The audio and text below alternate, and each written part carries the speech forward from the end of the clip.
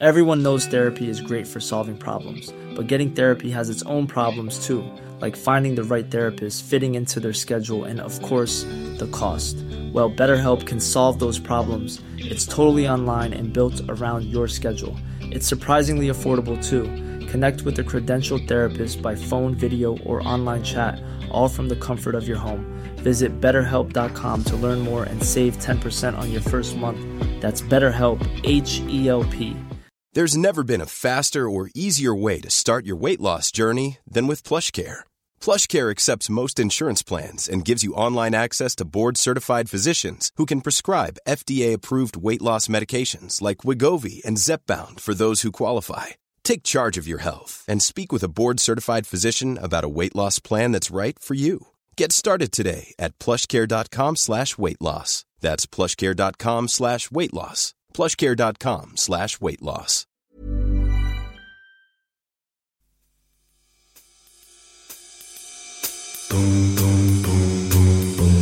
Hello and welcome back to the Prospect Podcast, where we speak to the brightest minds and talk about the ideas that matter in politics, arts and society. I'm Ellen Halliday, Deputy Editor at Prospect, and today I'm delighted to be joined by Lizzie Porter, an award-winning journalist and senior correspondent for Iraqi Oil Report, who's logged on from Turkey to chat to us today about a feature she wrote about Syria for our October issue. In her feature, Lizzie looks at the picture for Syria and Syrians today, at how the Arab world has, over the past few years, been re-embracing Syria's president, Bashar al-Assad, at the influence of countries such as Turkey and Russia on Syria's future, and at what all of this means for the Syrian people. Lizzie, thanks so much for joining us. It's good to see you. Thank you for having me. I appreciate you coming on to chat about this story that actually we've been talking about together since the spring, actually. And I'd love to get into kind of why this was the angle that we took, because this is a deeply reported piece that you worked on. It covers both the kind of human stories of Syrians displaced by conflict and the geopolitical story of Syria's place in the world. So could you start by telling us why we brought those things together in this piece? You're right. We've been talking about this piece for a long time, since the earthquakes happened in Turkey and Syria in February. I was very conscious that Syria had kind of fallen off the global conscience. I used to report on Syria a lot before I moved to reporting on Iraq more full time. And I really felt that there had been a significant decrease in media coverage, also in Western politics. It was just no longer one of the top issues that is being discussed by politicians, by governments in the West. There was a time when the Arab Spring started in 2011, and then when ISIS, and of course Syria was one of ISIS's strongholds, when ISIS became a problem that the world realised affected the world, not just countries in the Middle East, started to care about. There was significant coverage of Syria, but really in the past 3 to 5 years, it's become much less of a global issue, reflected in the loss of media coverage around it. And so when the earthquake happened, I felt that the destruction caused by the earthquake is colossal. And it was an event that was big enough on a world stage to act as a reminder to everyone that the Syrian conflict has still been going on, coming into its 13th year. And also the earthquake acted as a kind of catalyst to speed up what was already a process of reintegration, rapprochement, normalization between Arab countries and Bashar al-Assad's government in Damascus. Syria at the moment is divided in terms of governance between Western-backed Kurdish groups in the northeast, Syrian opposition groups in the northwest, and most of the country is now backed by Assad, who of course is backed by Russia and Iran. The Arab countries had started normalizing with Assad, but the earthquake was a kind of very material way in which they could show, hey, we're going to be talking to Assad as well as talking to the opposition. We're going to be talking to Assad. We're going to go meet him. We're going to be sending aid to government Syrian regime-controlled areas of Syria as well as opposition-controlled areas of Syria. So it was quite a material way in which we could see that the Arab countries were willing to work with Assad again. And after that, of course, over the spring and early summer, Assad was welcomed back into Arab League meetings. He has been invited to the COP28 summit in the United Arab Emirates in November. So, there is regional diplomacy going on that was shown and emphasized by the earthquake. I'd love to kind of come back to some of those geopolitical dynamics because it is fascinating. And actually, so we're talking on Friday, the 22nd of September, and I'd love to come back later to talk about a visit yesterday that Assad made to China. But let's pause for a minute on that moment of the earthquake. People will remember, I think, some of the devastating footage that came out and reporting that came out immediately after what was actually a series of earthquakes. And you have reported on some of that in your piece, seen some of that firsthand, and spoken to people who've experienced that great tragedy, really. So can you tell us a bit about the impact of those earthquakes on Syrians who are living in Turkey and Syria, and the stories that they told you? So the earthquake happened February 6th. I remember, I was in Baghdad when that happened, and I actually felt it in Baghdad. So that's hundreds and hundreds of kilometers away.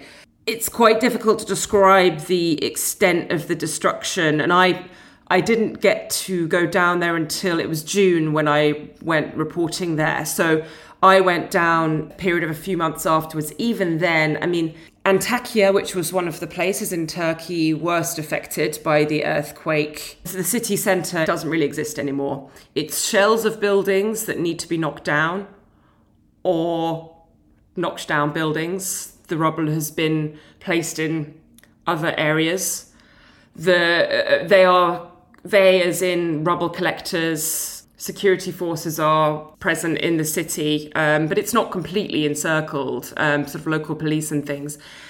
Rubble collectors are still working on clearing the rubble, and any shops and things that have reopened are in containers. People are living in containers or tents.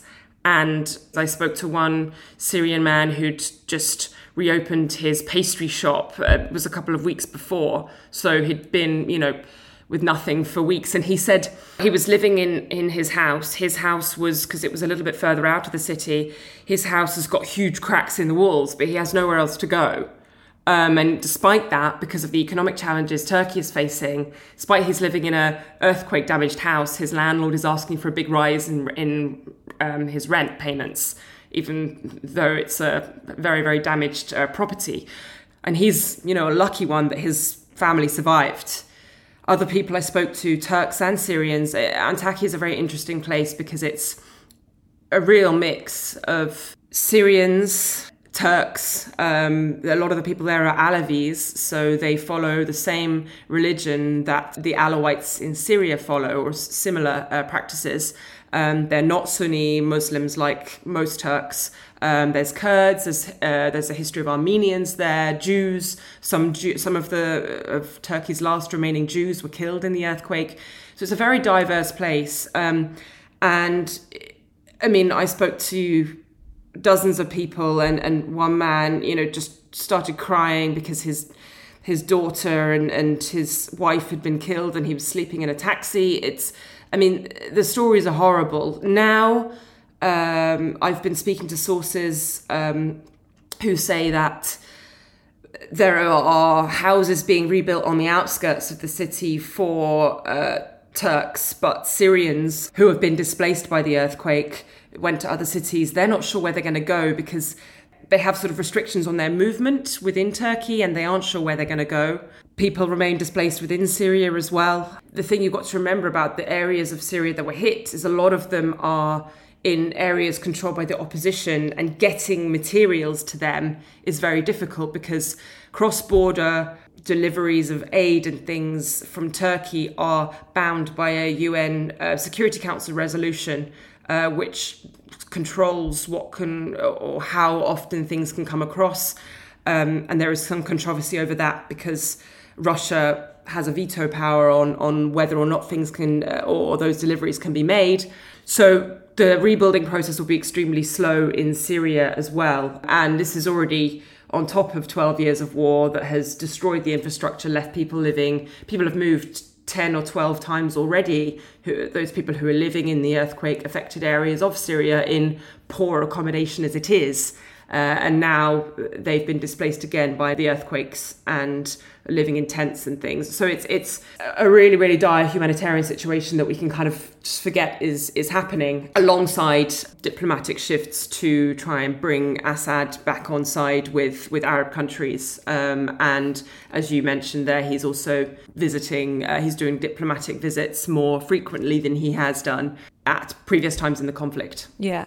And so, as you say, this moment of the earthquake was a kind of created a great humanitarian crisis, but it also raised these diplomatic questions. And there has been this kind of rapprochement of Assad with Arab nations, and you talk about that in the piece about what happened in the immediate aftermath of the earthquake.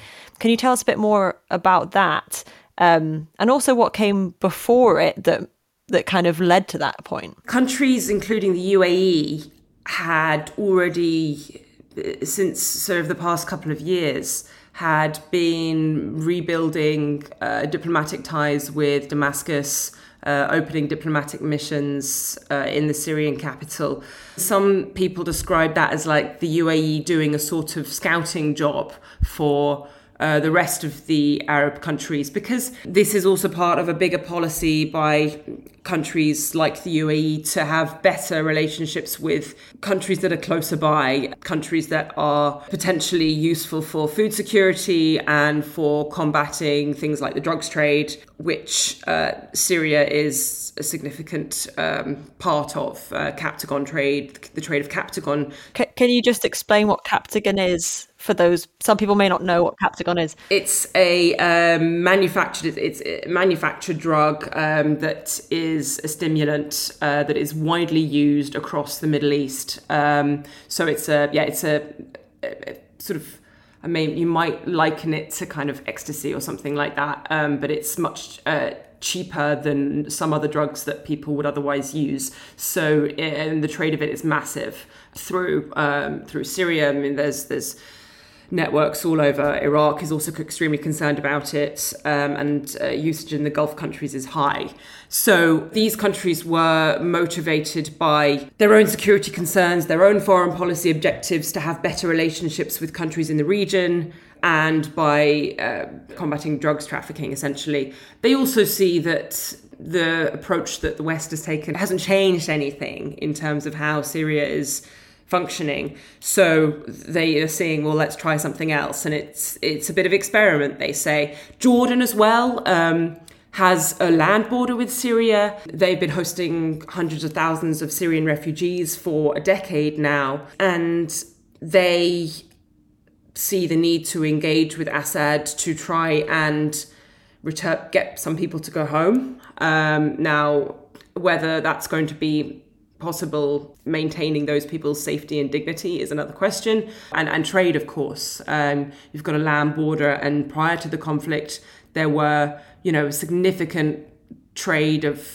fast-moving consumable goods, other things across the land border between Jordan and Syria. So there are kind of trade and economic motivations for this as well. Jordan has been re-engaging Assad, and then after the earthquake, and there'd been a sort of gradual process to try and bring him back in afterwards as well. Yeah, and so in the immediate aftermath, you talk in the piece about the Gulf nations sending aid to areas of Syria controlled by the government, and also by the other groups who kind of contest for power in Syria. So which was something new, wasn't it?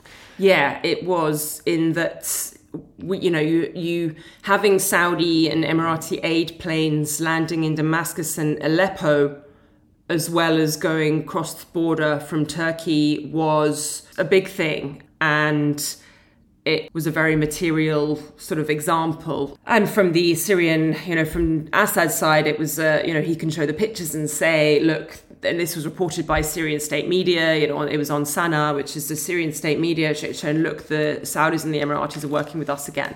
So they are being legitimized through that as well. So yes, there was aid packages and trips, as well, diplomatic trips, meeting between, I think, Emirati officials and Assad and Saudi officials as well. I mean, not that long ago, that might have been unthinkable. After the conflict in Syria began, Assad became a pariah internationally for his government's actions and the violence towards the Syrian people. The initial response was quite hard line. There were sanctions imposed by Western states on Syria. So can you tell us about where those sanctions sit now?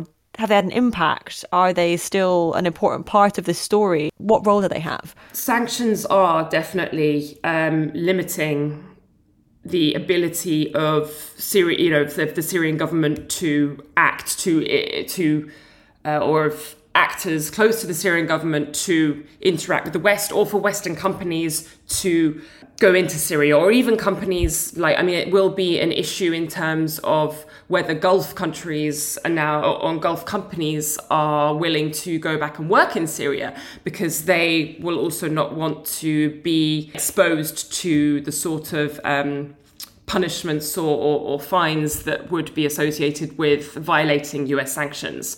The US sanctions are the big one, really.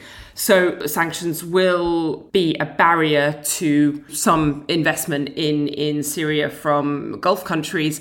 I mean, there's a lot of controversy about whether sanctions should be imposed, because the fact that there are sanctions means that lots of Syrians within Syria are suffering. It's not possible to do business there. But there are also, lots of economists and things I speak to, they argue that sanctions are not the biggest problem in the Syrian economy. The biggest problems are corruption, mafia-like business networks, brain drain, huge loss of infrastructure. The country's been at war for 12 years. So things like, water pumping stations, electricity network, roads, the basic infrastructure is badly damaged. And that means that's just as big a barrier to trade as Western sanctions. But they definitely are. Just in terms of Syrians being able to send money to their families and things, I know I've got Syrian friends in Iraq who find it very difficult to move money around, for very, very legitimate purposes, because they are Syrian. And there's almost like a ripple effect from sanctions, like a sort of over-compliance with sanctions that means that anything to do with Syria is completely rejected by Western financial institutions. That makes things hard for normal Syrians who just want to get on with their lives, as well as other people, as well as the people who they're supposed to be targeting. After the break, we'll talk more about how Assad has been brought back into the fold. If you enjoy our podcast and would like to consume more of our journalism, we'd encourage you to subscribe. A subscription unlocks full access to Prospect content across newsletters, web, app and print. And right now, a subscription to Prospect costs as little as £1 per month. Visit prospectmagazine.co.uk and subscribe now.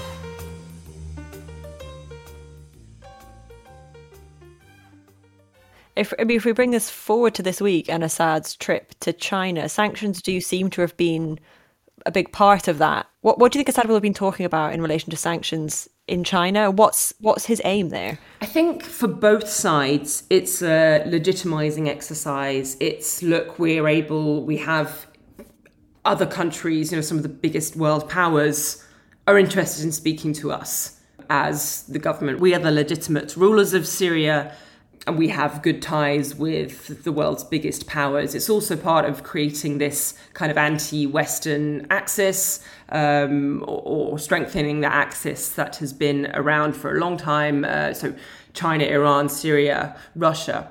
So I think for Assad, he wants to show himself up on the global stage and show that he's back, not only with the Arab countries, not only with his traditional allies, Russia and Iran, but also with one of the world's biggest economies. I think We know that sanctions that are imposed by the West aren't necessarily applied in China or followed by China. It's not necessarily going to prevent trade with China because there are sanctions imposed by the EU or the US.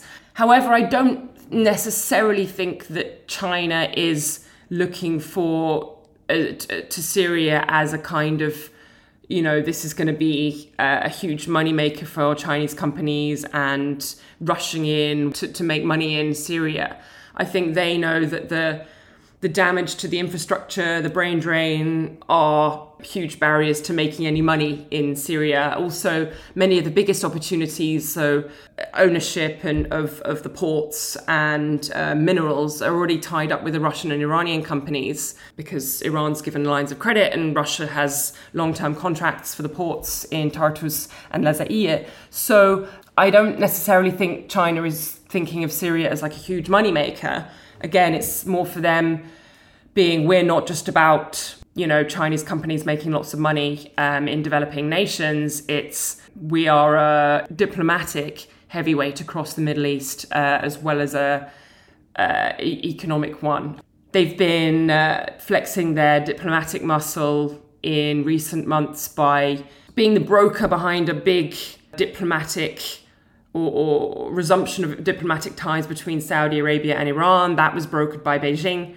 They've been talking to the Saudis a lot, summits in Riyadh in recent months, and showing how the China-Saudi Arabia relationship is extremely important as Saudi moves away from the US. So I think they're not necessarily going to be brokering things with Syria. You never say never, but Assad going to see Xi Jinping and senior Chinese officials is a kind of sign that China is very, very aware of what's going on in Syria and following it, and they are willing to speak to Assad when maybe many other countries are still refusing to speak to him, and they can form one joint in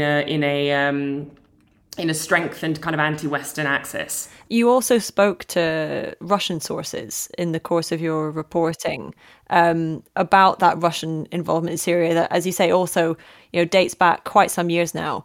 What did they tell you? The way Russia sees Syria is very different from how we see it in the West. They see that there were security threats, ISIS. They have problems with Salafi extremism in some parts of Russia, and also Assad has been a partner, I think, for them. They described him as a partner, and then he became an ally, a full-on ally when they realized that, or when it was kind of convenient for Russia to go into Syria more full-on and to put boots on the ground in Syria.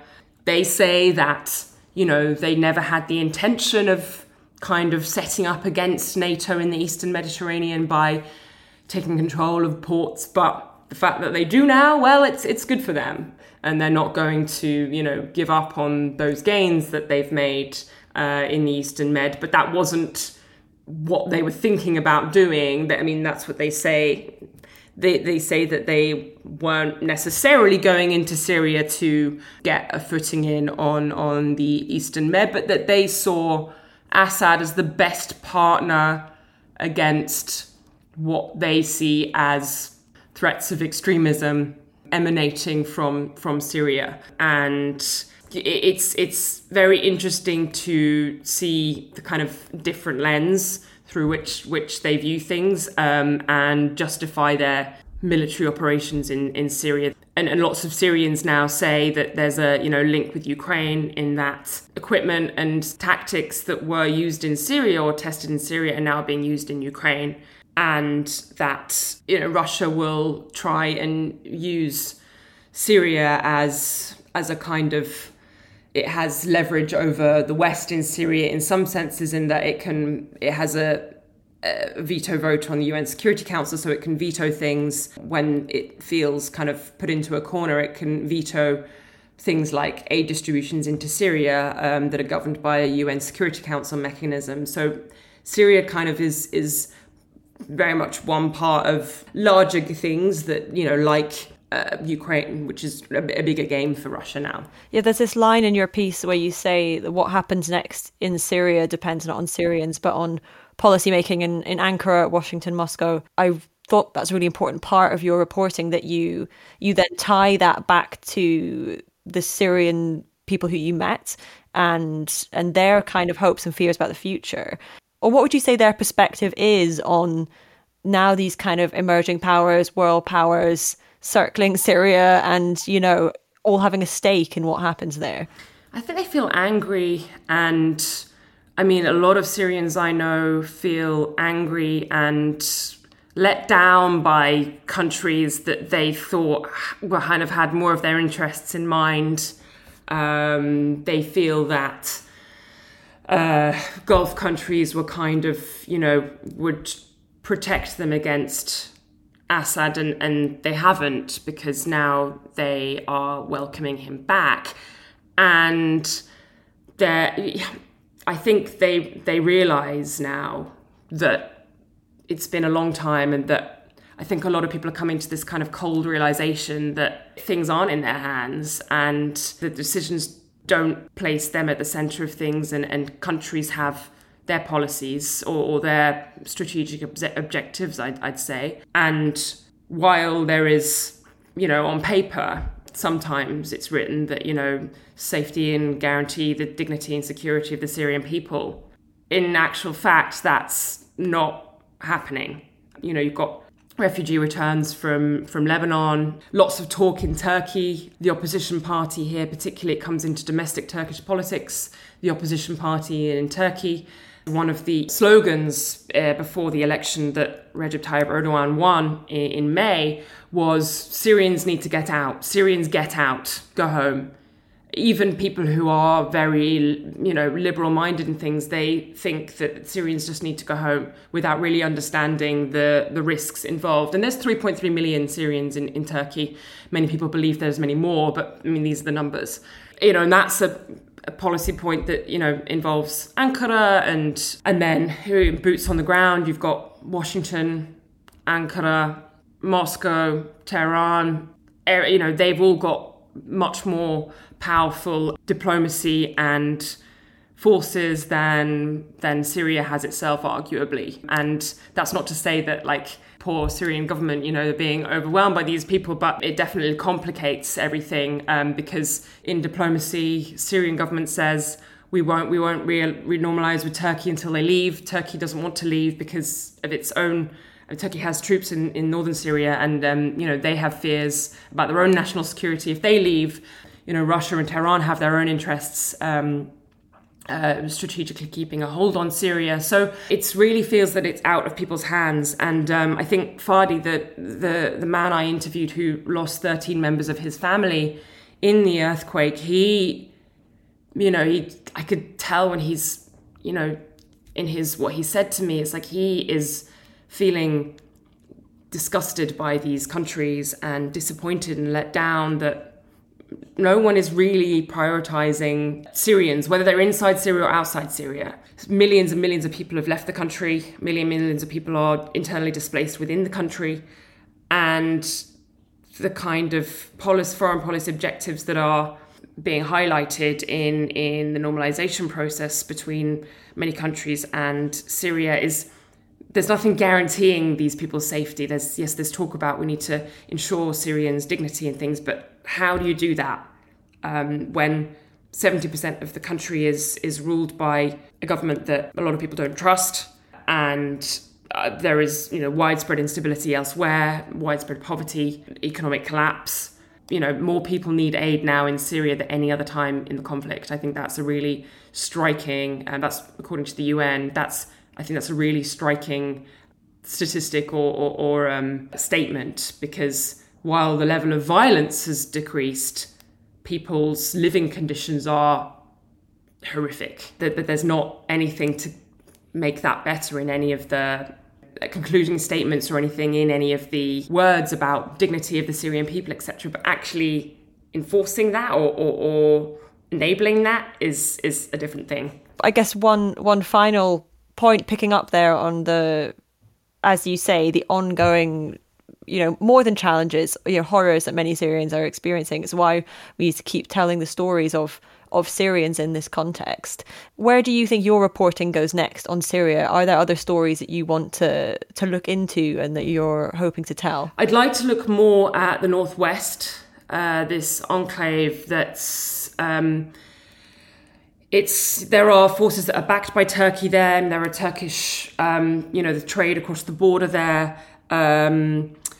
But there's a sort of complicated dynamic, whether, how long does Turkey stay there? What happens if Turkey doesn't stay there? I think that's really interesting. And of course, in some areas there, there are more extremist, Al-Qaeda affiliates that sort of it prevents wider engagement, essentially, with that area.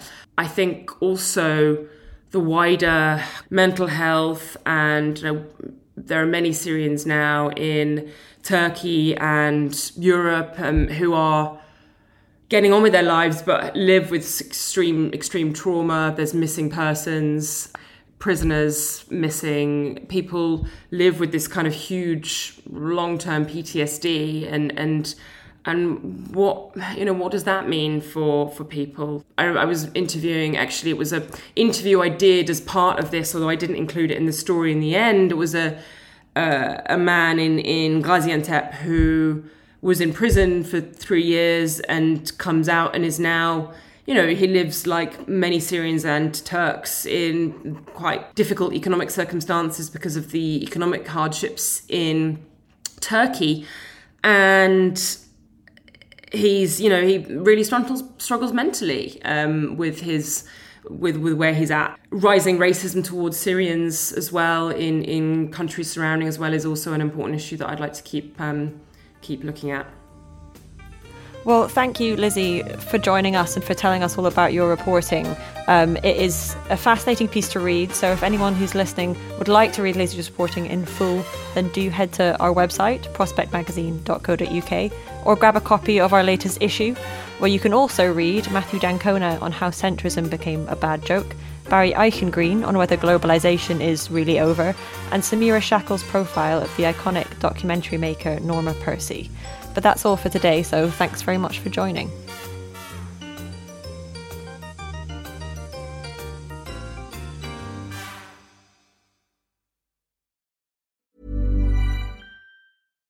Hi, I'm Daniel, founder of Pretty Litter. Cats and cat owners deserve better than any old-fashioned litter. That's why I teamed up with scientists and veterinarians to create Pretty Litter. Its innovative crystal formula has superior odor control and weighs up to 80% less than clay litter. Pretty Litter even monitors health by changing colors to help detect early signs of potential illness. It's the world's smartest kitty litter. Go to prettylitter.com and use code ACAST for 20% off your first order and a free cat toy. Terms and conditions apply. See site for details. Planning for your next trip? Elevate your travel style with Quince. Quince has all the jet-setting essentials you'll want for your next getaway, like European linen, premium luggage options, buttery soft Italian leather bags, and so much more. And is all priced at 50 to 80% less than similar brands. Plus, Quince only works with factories that use safe and ethical manufacturing practices. Pack your bags with high-quality essentials you'll be wearing for vacations to come with Quince. Go to quince.com/pack for free shipping and 365-day returns.